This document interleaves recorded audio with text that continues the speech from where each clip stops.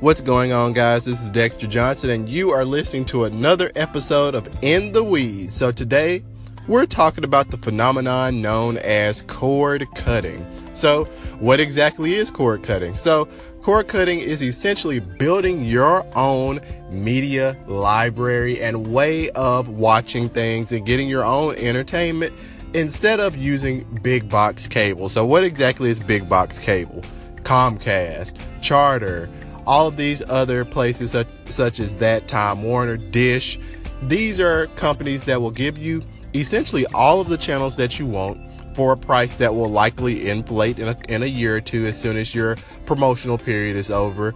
However, the thing is, these interfaces and these paradigms are often difficult to manage. You really don't know what channel is which. You don't know which channel is HD. You can't take these things wherever you want to because they're not portable. They want you to sit down in front of your TV only with their remote, with their box that you have to pay $10 a month for every TV. And the fact is that the younger generation and others, they're getting tired of not having that flexibility.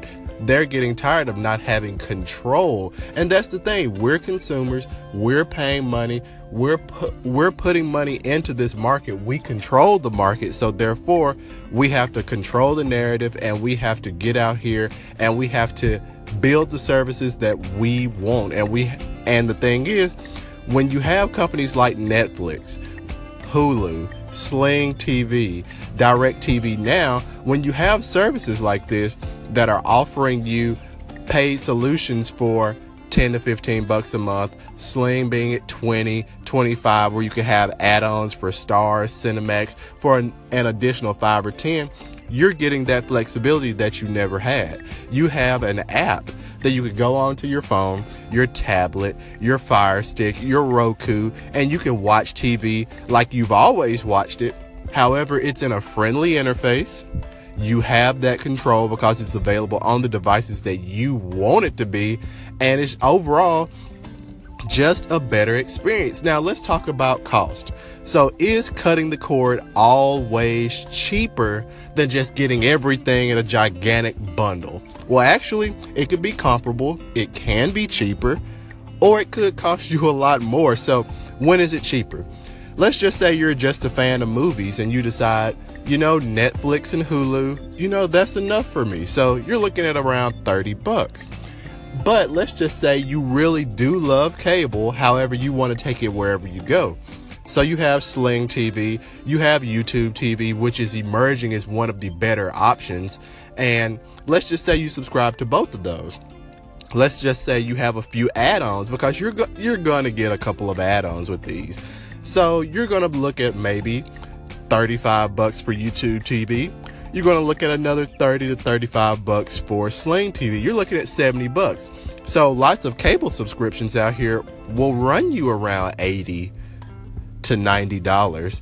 So therefore, the savings will go down. However, flexibility and control, my friends, are absolutely priceless. And that's what cord cutting gives you. That flexibility, that control, that you as the consumer, you're supporting this market. And without us, there would be no market. So my friends, you definitely deserve it. I would definitely think about cutting the cord. I'm not urging you to drop your cable subscription if that's what you're used to.